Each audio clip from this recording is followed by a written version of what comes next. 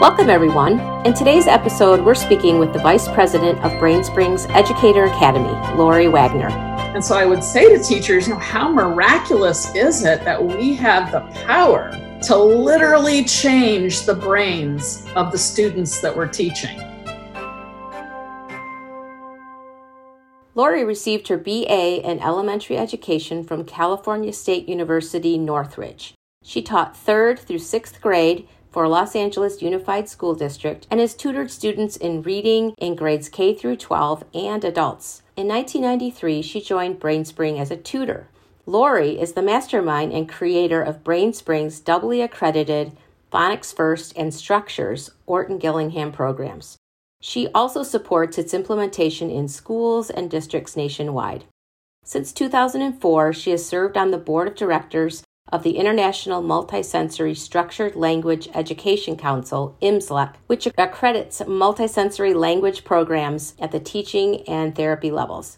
Laurie is the 2020 recipient of IMSLEC's Etoile du Bard Award of Excellence, which is awarded annually to a person who meets the ideals, professionalism, and dedication exemplified by the life of Etoile du Bard. Thanks so much for joining us, Laurie. Yay! Thank you, Esther.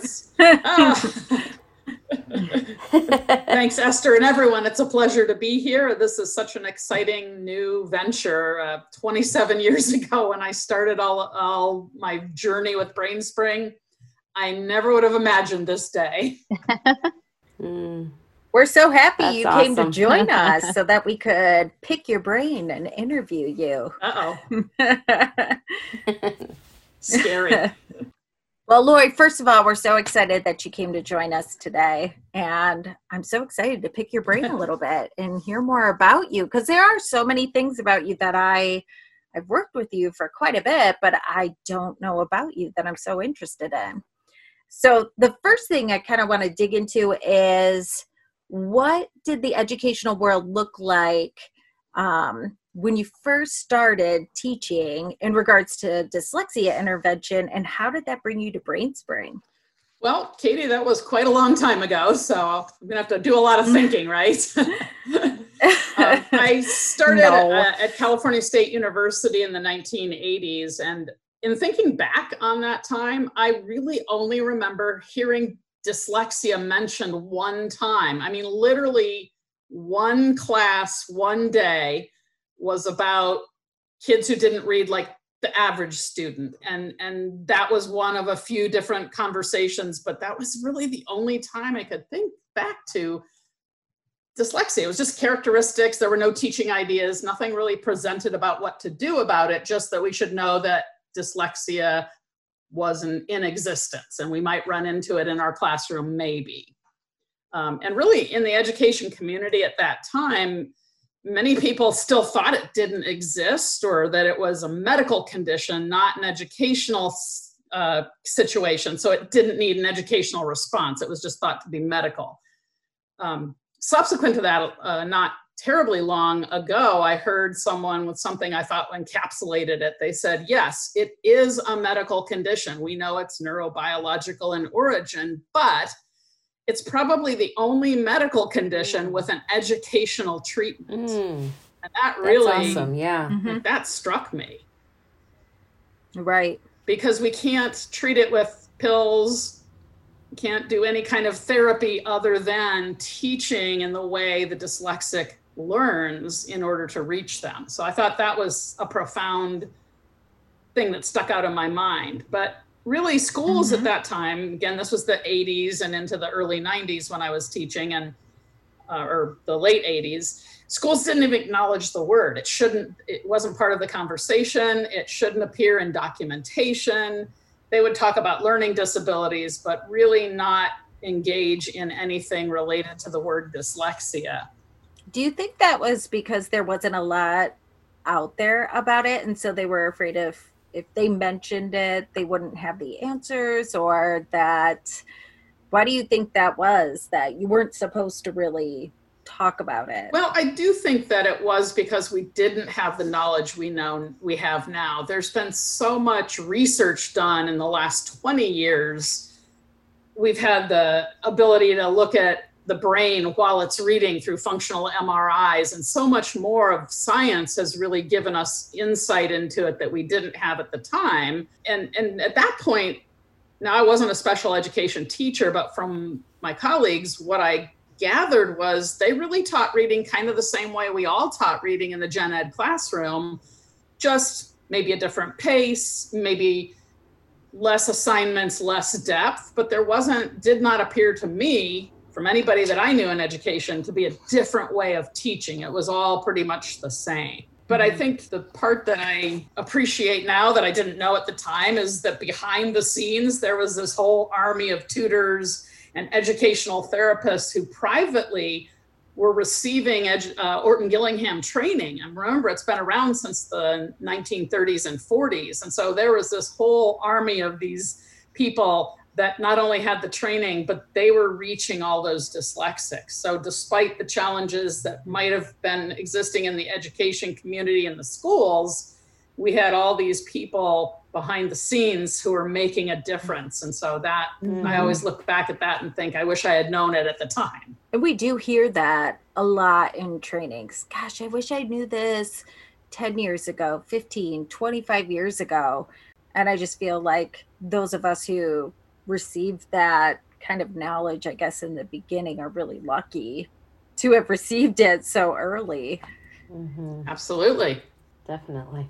Even those of us that graduated college in the 2000s and beyond still kind of befuddled. What? I didn't learn that? Crazy. Exactly. So then so you were teaching out in California, then how did that kind of lead you? How did that even come about and lead you to Brain Spring? I've never asked you that before. So this will be a surprise for you and maybe for others. I was teaching in Los Angeles. And at the time, my husband had moved out to follow a job to Michigan.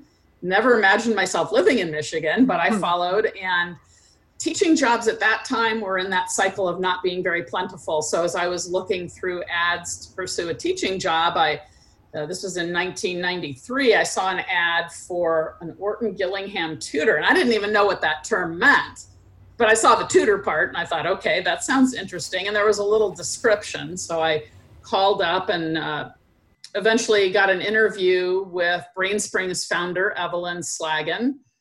And she, through the interview, demonstrated this process, this Orton-Gillingham process of learning or of teaching. And I was intrigued, and then she wanted me to train in it. Now at the time I had to pay for it, so I was a little skeptical about going for a job that I had to pay to be trained. But she encouraged me to research Orton-Gillingham. She wrote down that and a couple of people's names. Now, of course, at this time you couldn't go on the internet when you got home and research anything, so I had to go to the library and check out some books. And as I'm reading about this, I thought, this is really intriguing and really excellent, but why have I never heard of this? I mean, I went to a great school, I had a great education, I've been teaching for a number of years and had no idea that this process even existed. Right. So I was lucky enough to get trained with Evelyn, who wrote our initial training program after she had been tutoring and had been trained through another organization similar to ours. And I was just blown away. Yeah. As soon as I took the training, I thought, this is fascinating. And this is the work I want to do, because I didn't have a teaching job. There were 3 tutoring rooms. Maybe we had 5 tutors at the time. And I was really excited to be part of that. And of course, today we have 8 tutoring centers. We have an online tutoring program, and we have about 90 tutors. But at the time, it was small. But as soon as I took the training, I also knew I wanted to be a bigger part of the organization. So I'd show up early for my tutoring appointments, and I'd kind of hang around the office, and I'd listen to Evelyn talking to parents who were calling about getting help for their children. And eventually that actually morphed into teachers calling us because they would see their kids in the surrounding communities using our strategies in the classroom. And we'd get calls every once in a while saying, hey, what is this? Tell me more about this. I want to learn how to do that. That's interesting. You know, Laurie, I remember, I was looking through the paper because I had just had Lydia, my daughter, who's now 24 years old. And she was about a year old, and I was ready to move on. I had been teaching high school, but I answered an ad in the newspaper from BrainSpring for tutoring. And so we remember newspapers. Yes, remember newspapers. So I answered the ad. I sent my application, sent my resume, whatever. And I remember getting a phone call one day from a very articulate, very, very knowledgeable person. It was you. So I got this phone call, and you explained the whole thing to me. And I felt just the way you did, the way you just explained it. It's like, what? This sounds amazing. And then I was told that I had to pay this kind of a lot of money to be trained. And I went, oh, it's a scam. Never mind. And so I was thinking, oh gosh, I don't have that much money right now to be able to do this. And I talked to my husband and said, she sounded so good. And it was so, I really believe it's legitimate. It really, really is. And I want to do it, but I just was really torn. Well, I did it and sat through that training with you and Evelyn, and again, that changed my life too. So it's amazing how we had similar experiences when you're first hearing about this, because I had never heard of it either. It makes me laugh because the person you talk to makes such a big difference. Yeah. Because Laurie was so passionate and so, you wanted to do it. And then after you take the class, it's even more so. Yeah. But you talk about scams. I'm so glad that we've changed our ways. Because I found the ad on Craigslist. And I remember looking at it and I'm like, is this legit? Yeah.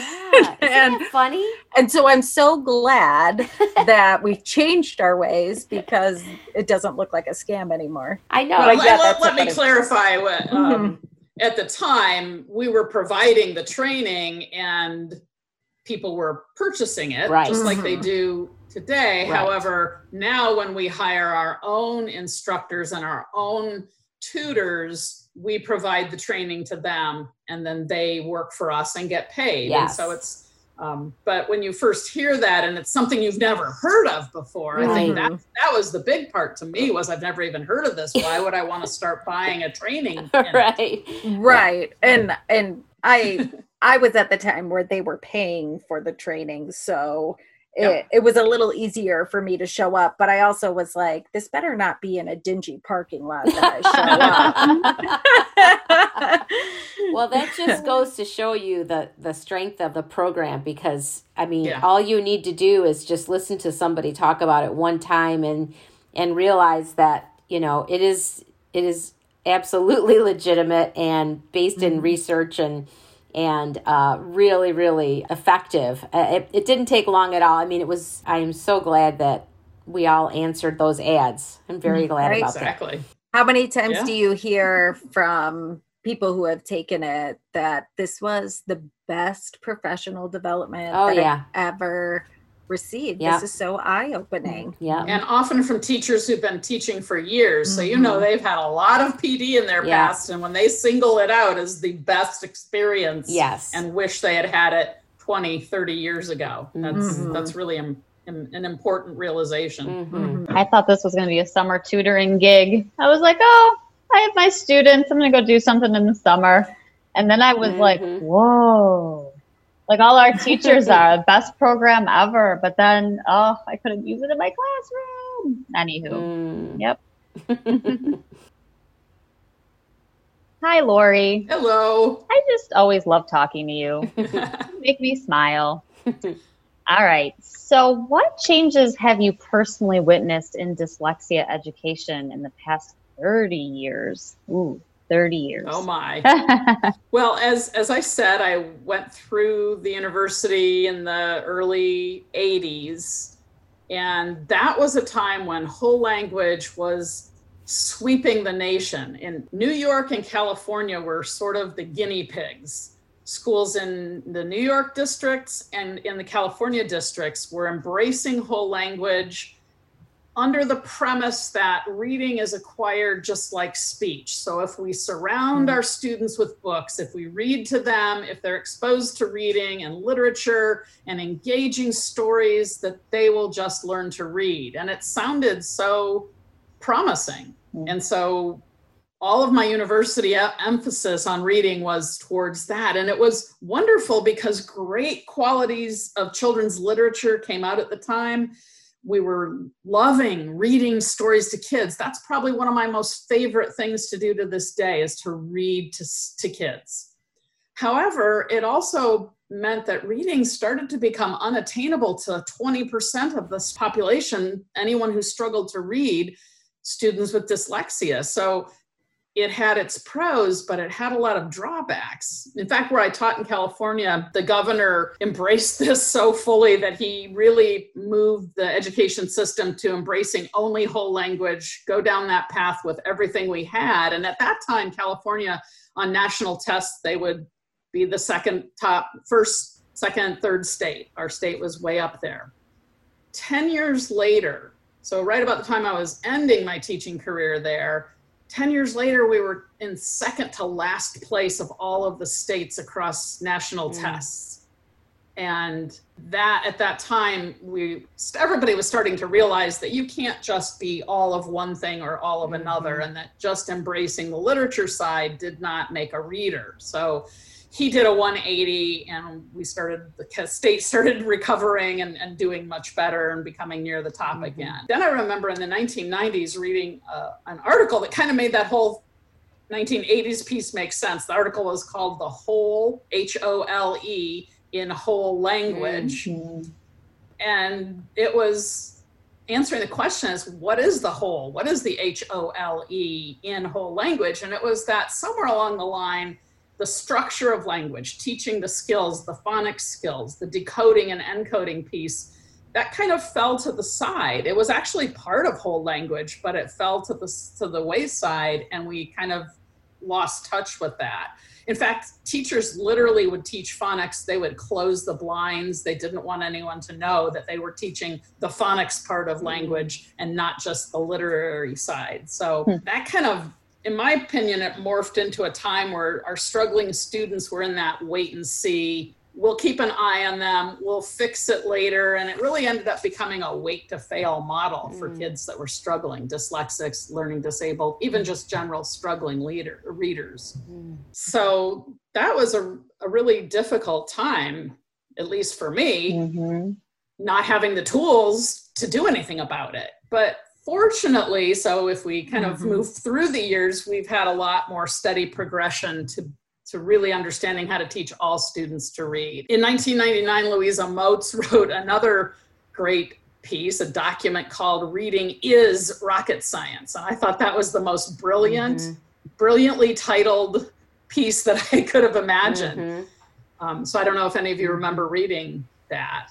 But it was being passed around. Didn't we used to have pamphlets? Yes. Yeah, we used to pass that out at trainings. We did, because at the time, and now when we first started training teachers, we actually had to sell them on the idea that teaching phonics was okay to do and that it was helpful. So we did. We gave that out to our people taking our courses. But what she explained and opened our eyes to understanding is that learning to read is a very complex process. And therefore, teaching reading is a very complex process. And you may also recognize the name Marianne Wolf. She's another favorite guru of mine in the reading realm. Her books are wonderful. And if you want to read research, that's also an engaging read, not hard and heavy. Get a book by Marianne Wolf. But I remember learning from her that reading is not like speech. It's not a natural process that you just acquire by being surrounded. So it's the process of speech is encoded in our brain for tens of thousands of years. Reading is something that's been around for 200, 250 years or so. So our brain was never designed to read. It's actually a miracle that we learn to read at all. And she said, I'll probably get the number wrong, but something like 17 different areas of the brain are involved in learning to read. And none of those areas were designed for reading.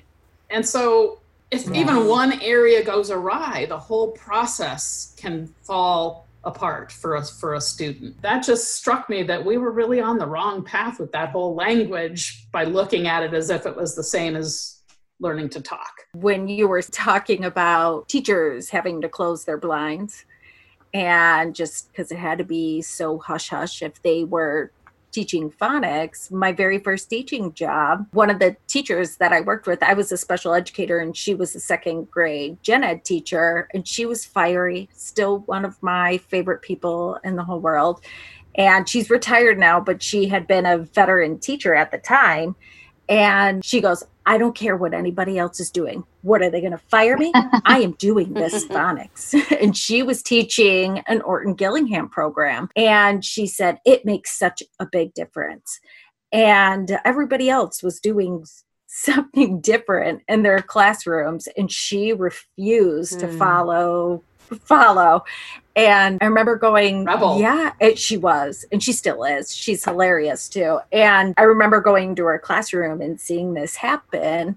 And soon enough, all of the scores in her class were higher than everybody else's. And kids were really enjoying reading still too.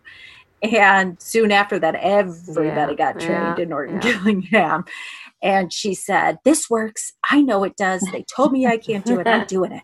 And I was like, well, good for you for leading the way, you know. Well, I think it's very fortunate that people say the wheels of education move slowly.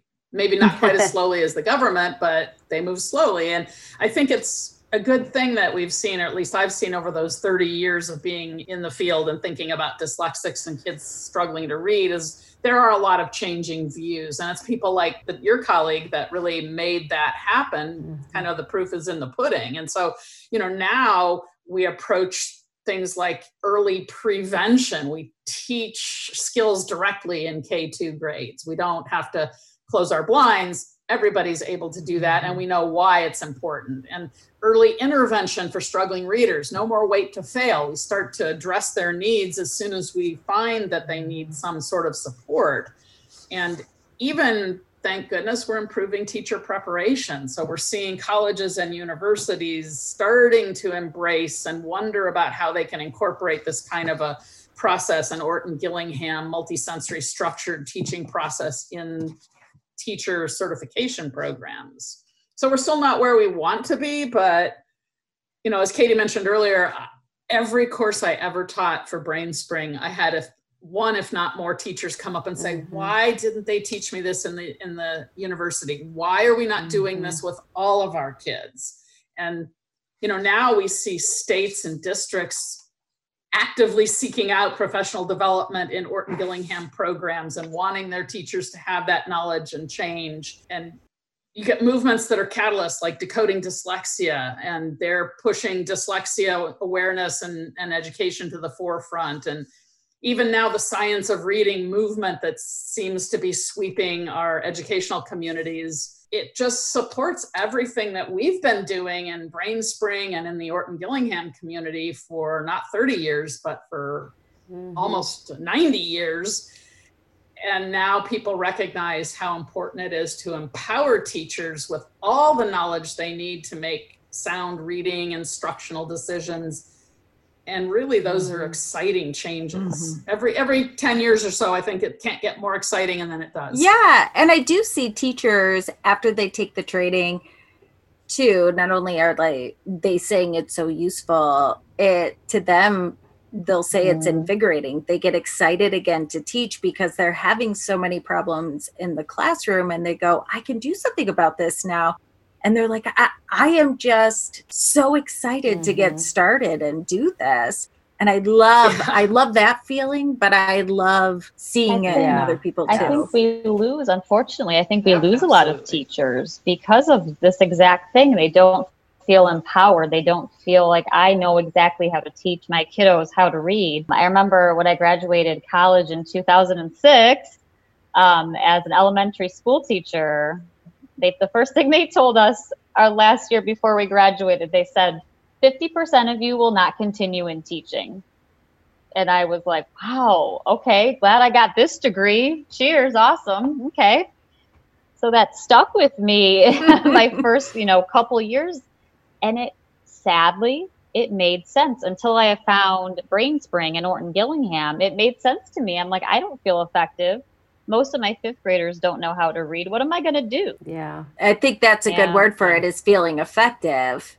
And that's 50% of the teachers right there. If you don't feel like if you have the passion, but if you don't feel like you're being effective, that's going to create a problem where you don't want to go to work anymore. Right. Well, I think Laurie kind of already covered this, but just listening to the passion behind, all of your experience and what you do, the question is what is behind your drive to create Orton-Gillingham programs. And I think that you've said it, that you're so excited about it and you know that it works. But can you expand on that, Laurie? What is behind that drive to create these programs that you do? Well, it's interesting because 30 plus years ago when I came out of, or 30 more, 40 now, however long ago it was when I came out of school, out of the university and into the teaching world, I came out and had no idea how kids learn to read. I mean, how is it possible? I went to a school that's excellent. It's well known for turning out teachers. And yet I thought, wow, there was nothing about how to teach kids how to read. And there was also nothing to tell me how they even learned it in the first place. So we looked at different reading curricula, but we didn't really delve into any of that sort of knowledge that you need to be a good educator, I felt. So the one thing I knew when I graduated was I did not want to teach primary grades because I knew I could follow a teacher's guide, but I felt so ill-equipped to teach reading that I literally would not interview for a job unless it was third grade and up. Mm-hmm. Because in my naivete, I figured, well, then they'll all know how to read by that time. Mm-hmm. And it wasn't even because I was afraid of dealing with kids who had dyslexia or struggled to read. I just felt like I wouldn't understand the process the way it needed to be understood. Mm-hmm. And so it wasn't until I took the BrainSpring training, the Orton-Gillingham training, and it was like my light bulb moment, those few times in your life where you just see something so clearly. And it was like, this is the missing piece to the puzzle, the golden ticket, keys to the kingdom. And I knew I'd been a good teacher. In fact, I knew I'd been a very good teacher. But at that moment, I started thinking back to all the kids who struggled to read. And I never taught lower than third grade.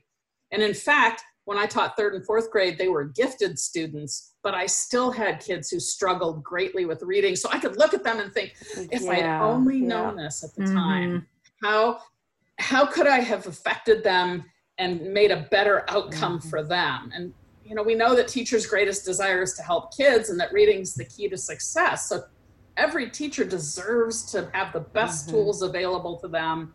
And every kid deserves to have a teacher who understands the entire process of teaching reading to all kids, not just dyslexic or LD, but all kids. And then we create a winning environment, a winning outcome for everybody. And spoken like a true educator, right? Immediately when you have this training, thinking about how you could have done better in those kids that you feel like you failed, even though you didn't fail them, but it's the perfectionists and educators to immediately think of those kids. I hear it all the time. And that's what I thought of when I took the training. I'm like, I could have done this, It's kind of that powerful saying that I hear more and more, when you know better, you do better. Right. And it's not that teachers don't want to be doing these things. They just don't have the knowledge. Fortunately, that is changing. The landscape of teacher training is changing, like we talked about. So it's not for lack of desire or passion. And I'm sure I did everything I could in the moment for those kids, but it was so easy to look back and say, I could have done this. That kid was dyslexic and I didn't realize it. That kid needed multisensory. That kid just didn't know how to decode yet. Yeah. But I'm glad it's changing. Yes. So I am curious about this too, because now that you have told us about how you came about with BrainSpring and how did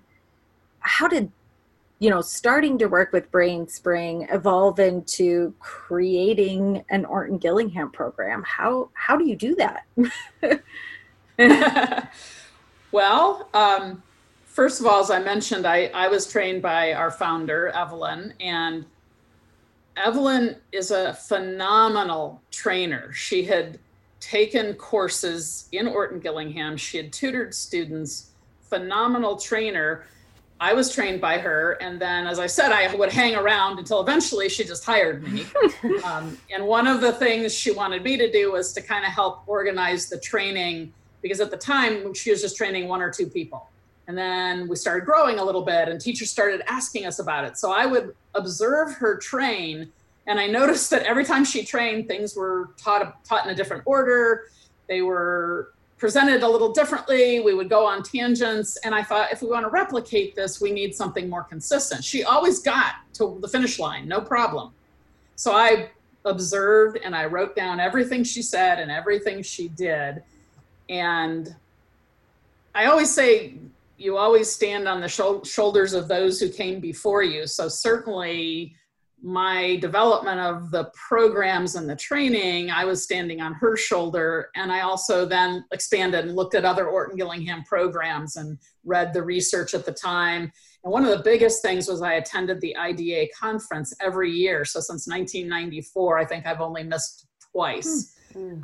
So you never stop learning, and developing a program like this, it's not a static thing. It really is something that is always having to go through continuous improvement as we learn more. So you're never done learning. Therefore, the curriculum can never be done being improved or changed as we learn new things. And so that was one of my goals, is to make sure that we're always being responsive to the needs of the teachers. And originally, when we started training teachers, we only trained special ed teachers. That seemed to be the niche for the program. But then we started getting more questions, and I started thinking, well, how can we move this beyond just kids who have dyslexia or learning differences in reading? And how do we expand it so that kids get the benefit of this, even though they may not carry a label that gets them to that level of intervention? So I visited teachers that were using our program in special ed scenarios, and then I started kind of taking my own background as a classroom teacher and thinking about how could we move that into the gen ed classroom and provide this. So really, my biggest source of inspiration and motivation are the teachers that we serve, and they're the ones who graciously invite us in the classroom, even to this day, and they share ideas. So they're really the catalyst for all the aspects of our program that change over time, that plus research. And they've been so inspiring to me that I always want to try to bring a better version of everything to them as we move forward.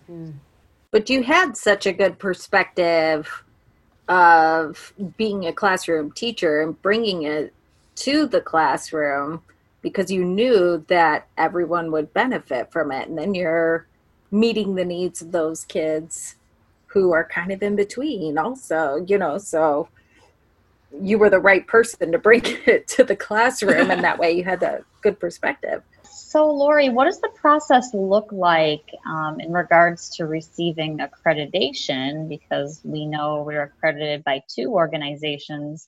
And I would imagine that would have been, or that is, a lot of hoops to jump through. So what does that kind of look like?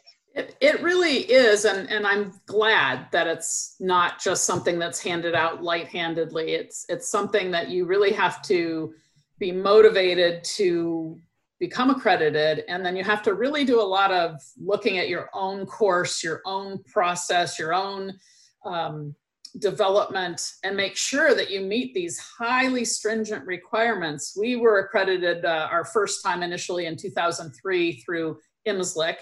And it really, they told us that going through the accreditation process would be eye-opening, and it really was. And at the time, we were still a young company, a young organization, and they wanted to look at what you're teaching. They want to look at how it's taught, and then who's doing the teaching. And so we had to look at all those aspects. It's a 3-fold process. So first you submit an application, which is several pages long with lots of detailed responses that you have to give, because the organization wants to make sure it's even worth everyone moving forward. You have to be kind of on the right path. Then after that, you submit an entire notebook of responses to questions and how you meet all their criteria, not only educationally, but the structure of your organization. Are you a viable program? Do you have the right personnel? So we submit all of that. That's reviewed by another committee. And then the third step is they send a 3-person team out for a 3-day visit,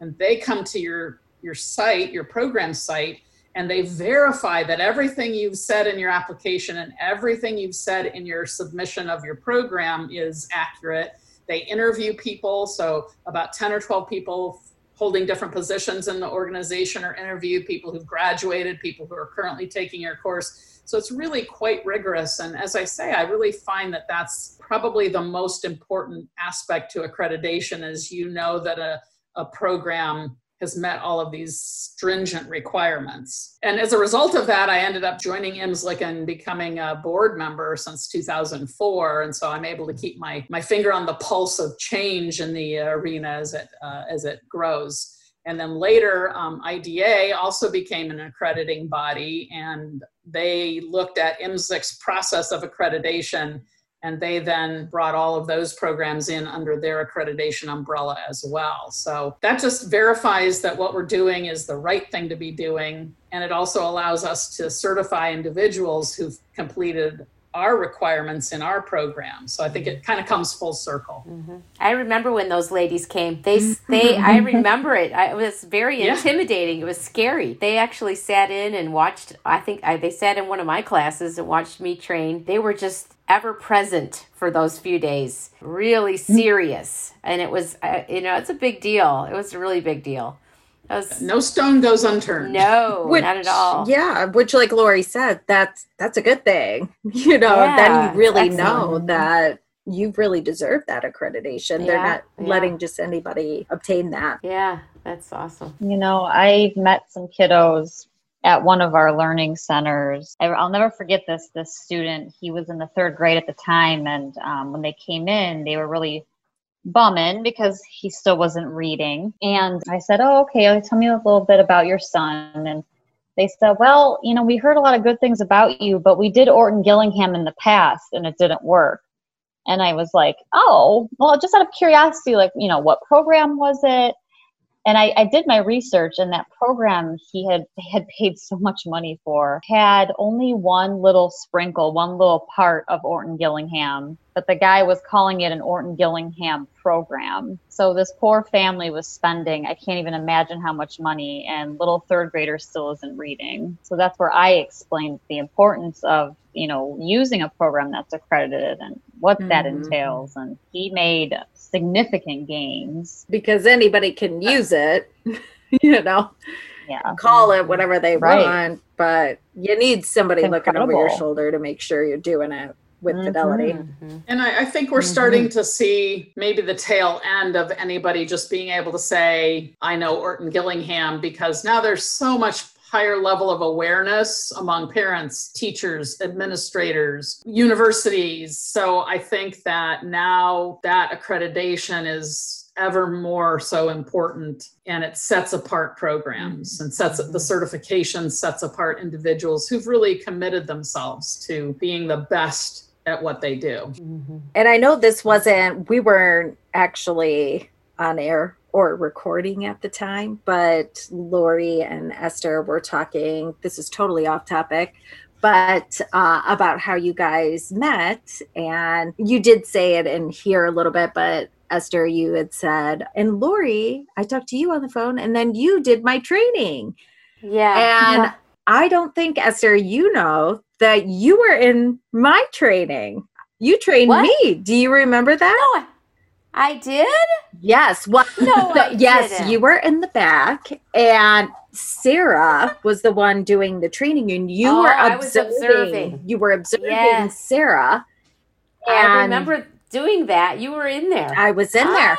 But it's kind of fun to hear that Laurie, trained you, and it just keeps it going. But it is very cyclical. It's about passing the torch, about bringing new people in to continue the legacy. And I feel like teachers sometimes will say, well, they will ask me, don't you miss being in the classroom? And I would say, I do. I do miss being with the kids. Now I go in and coach teachers, so I get to work with the kids. But I also think of it this way is when I'm in the classroom every year, I can impact 20, 25 students a year times however many years I might teach.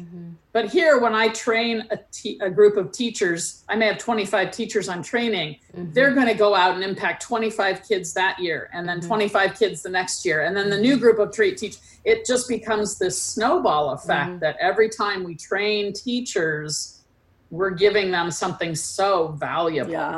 Yeah, I totally. In fact, I totally agree. Yeah, I was thinking something I often will tell teachers when we're talking about research and things, and I mentioned how the functional MRIs were one of the first times that we could actually see the brain while it's reading. And so studies were done by Shaywitz and Edens and other people to look at the fact that structured sequential multisensory instruction changes how the brain operates while you're reading. And it causes, so that kind of instruction literally causes struggling readers' brains to operate more and more like a skilled reader. And so I would say to teachers, how miraculous is it that we have the power to literally change the brains of the students that we're teaching? And so it's a powerful outcome and a great responsibility. Yeah, millions upon millions of kids have been affected by what we've done. Our little group.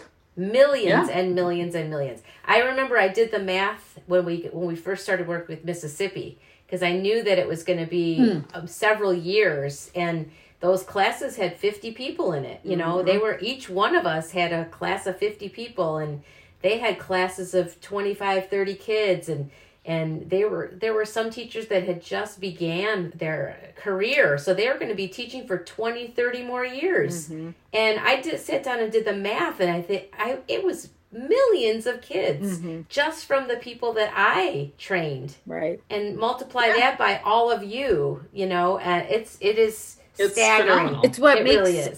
It justifies my feelings when I, like what Laurie was saying, like I never thought I would leave the classroom. I just love working with kids, and I was the opposite. I was like kindergarten, first, second. Those were my, the group that I liked, and I never thought I would leave. But then that feeling of knowing, wow, I can actually meet the needs of more kids by doing this is what kept me going with it. And I loved it. Right. And that ripple effect, that impact, whether it's on one person or 1 million people. I attended a conference, I don't remember which one it was, but they had a world-renowned heart surgeon who was speaking. He was the keynote speaker, and he is severely dyslexic.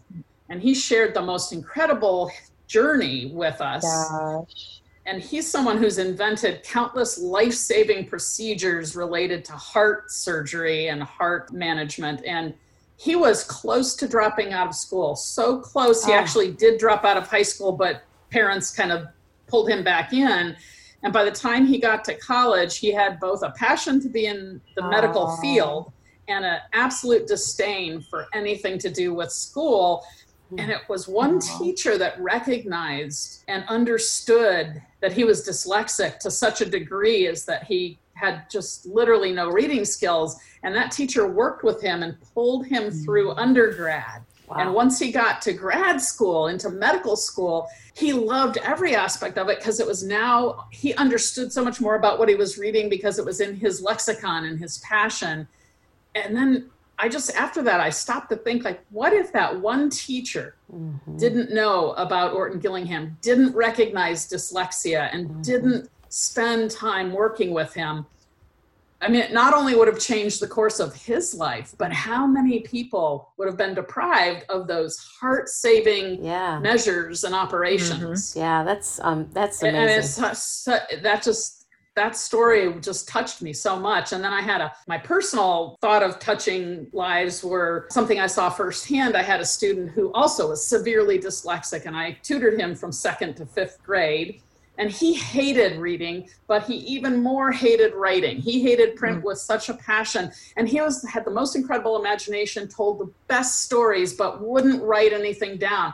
When we were doing dictation, I would say, just write the numbers 1 to 10 on your paper. And he would moan and didn't want to do it.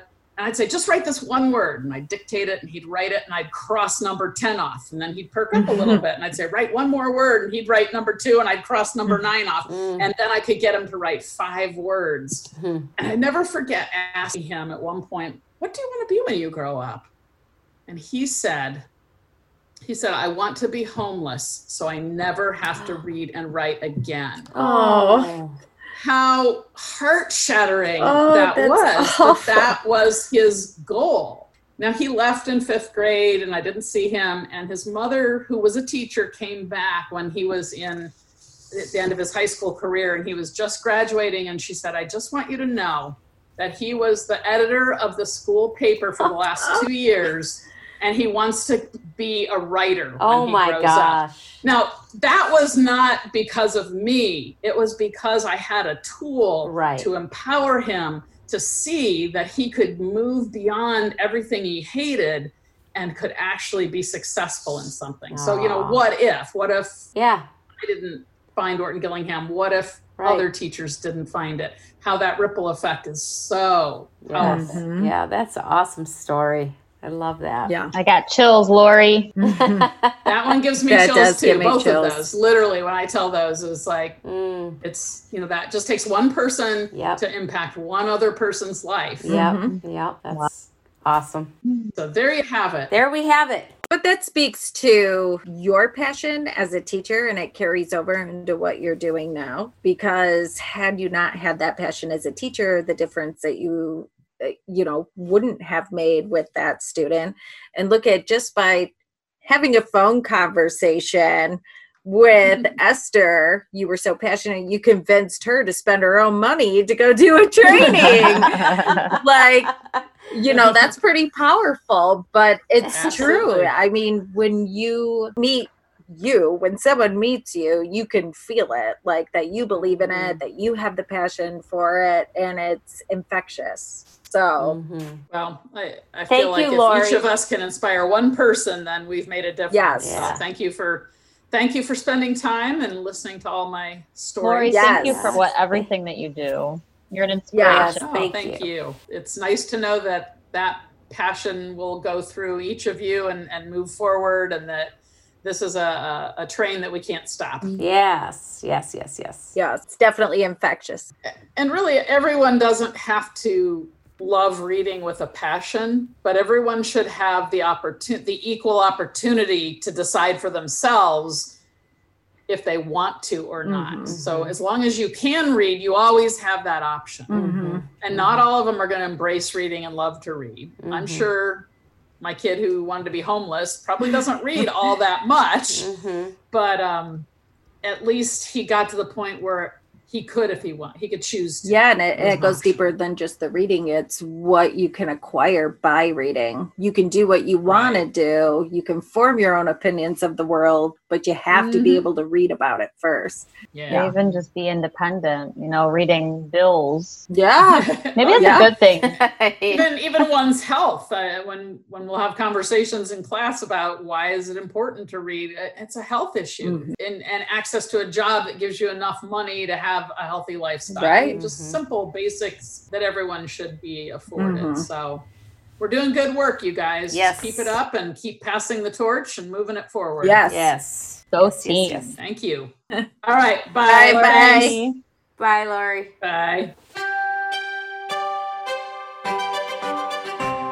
I think the biggest thing for me, because there's so much always to do, and there's so many odds and ends, and you get caught up with the logistics and the business part of trying to keep materials updated and all this other stuff. But it's always good to have a conversation like that, because it really reminds you of why you're doing what you're doing. And speaking with Laurie, which I've told her this, but I call her the professor. I think everybody does. She's so knowledgeable and she is so passionate that she really does bring in other people and surround herself with people who believe the same thing she does.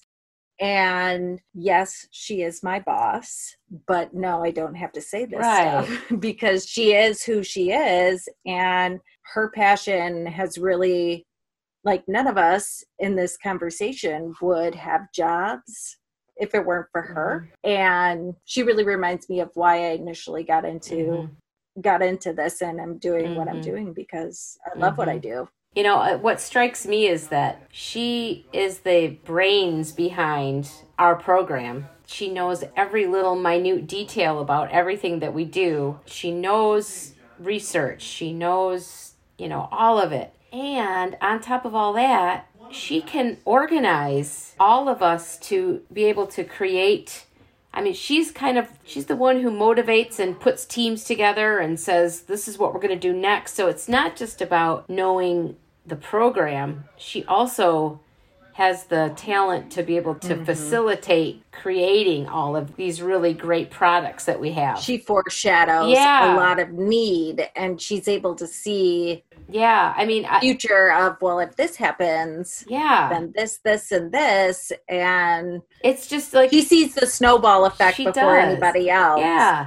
I mean, it's one thing to know your stuff and not have the business part of it down. That's very common, you know, to really be really good at your craft, but then you have to hire somebody else to run the business, you know. She does everything. She's doing all of it. And that's a takeaway that I kept thinking about that while we were talking to her, that she's just so well-rounded. And on top of all that, I mean, she would die if she were sitting here listening to us right now. She's so humble about it all. Yeah. And she's such a connector in that way too, because when I first started working for BrainSpring, the thing I noticed about her most was, well, first of all, she started the company with Evelyn, like with, you know, bare bones, nothing really, but then created this curriculum. And we now have 5 departments? Yeah. And she is those 5 departments. She's in every single one of them. And I feel like, man, I have a full-time job and she's in all of those. And then she still, when I first started working, would still call and say, hey, how's Jackson doing with going to school? I heard, you know, you told me last time he was having a hard time getting on the bus and going to school. Like, you know, a connector in that way, and remembering things that are like, how did you even remember that? You know? She's been so empathetic. I don't even have words. I mean, she's there for the ups and she's there for the downs. You know, it's just, it's rare. Yeah. She's very talented. I mean, I feel really happy to be associated with her. You know what I noticed tonight about Laurie's story is it seems like all of us have kind of a common denominator where we were put into a position of teaching using whole language. And we all realized, oh gosh, this is just not working. It's not my bag. Of course it helps, but it's not like the core piece. We're missing something. And I thought that was pretty interesting because I honestly didn't know how far back whole language went. I didn't know. I mean, I learned it, you know, I was in college. I graduated in 2006. So that was really interesting and powerful to me. Yeah. When I first heard that Laurie got this award, she actually told us only because her husband, Joe, forced her to tell us. She would never, ever share that kind of information with us. I'm so glad she did. And I know she was really humbled because the people who were on the list that had received this before her, I believe it's only been between 10 and 12 people.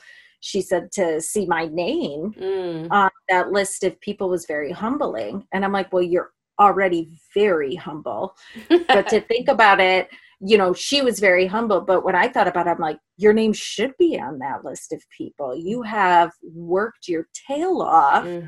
And it's so well deserved. It really is. That woman works harder and more than any person I know. And she's so knowledgeable. She's my go-to. I'm like, oh, I'm not sure about that. Ask Laurie. It's kind of this, it's like a joke because I will oftentimes say with the people I'm working with, I'm like, ask Laurie. Mm-hmm. And because she'll know. Yeah, exactly. So she's like a walking encyclopedia that way. So I was so happy for her, so happy that Joe made her share. And I think it's so well deserved. Oh, I agree 100%. It was so awesome talking to her. Thanks, guys. Have a good night. Bye, you guys. Love you. Love you. Bye. Bye. Love you.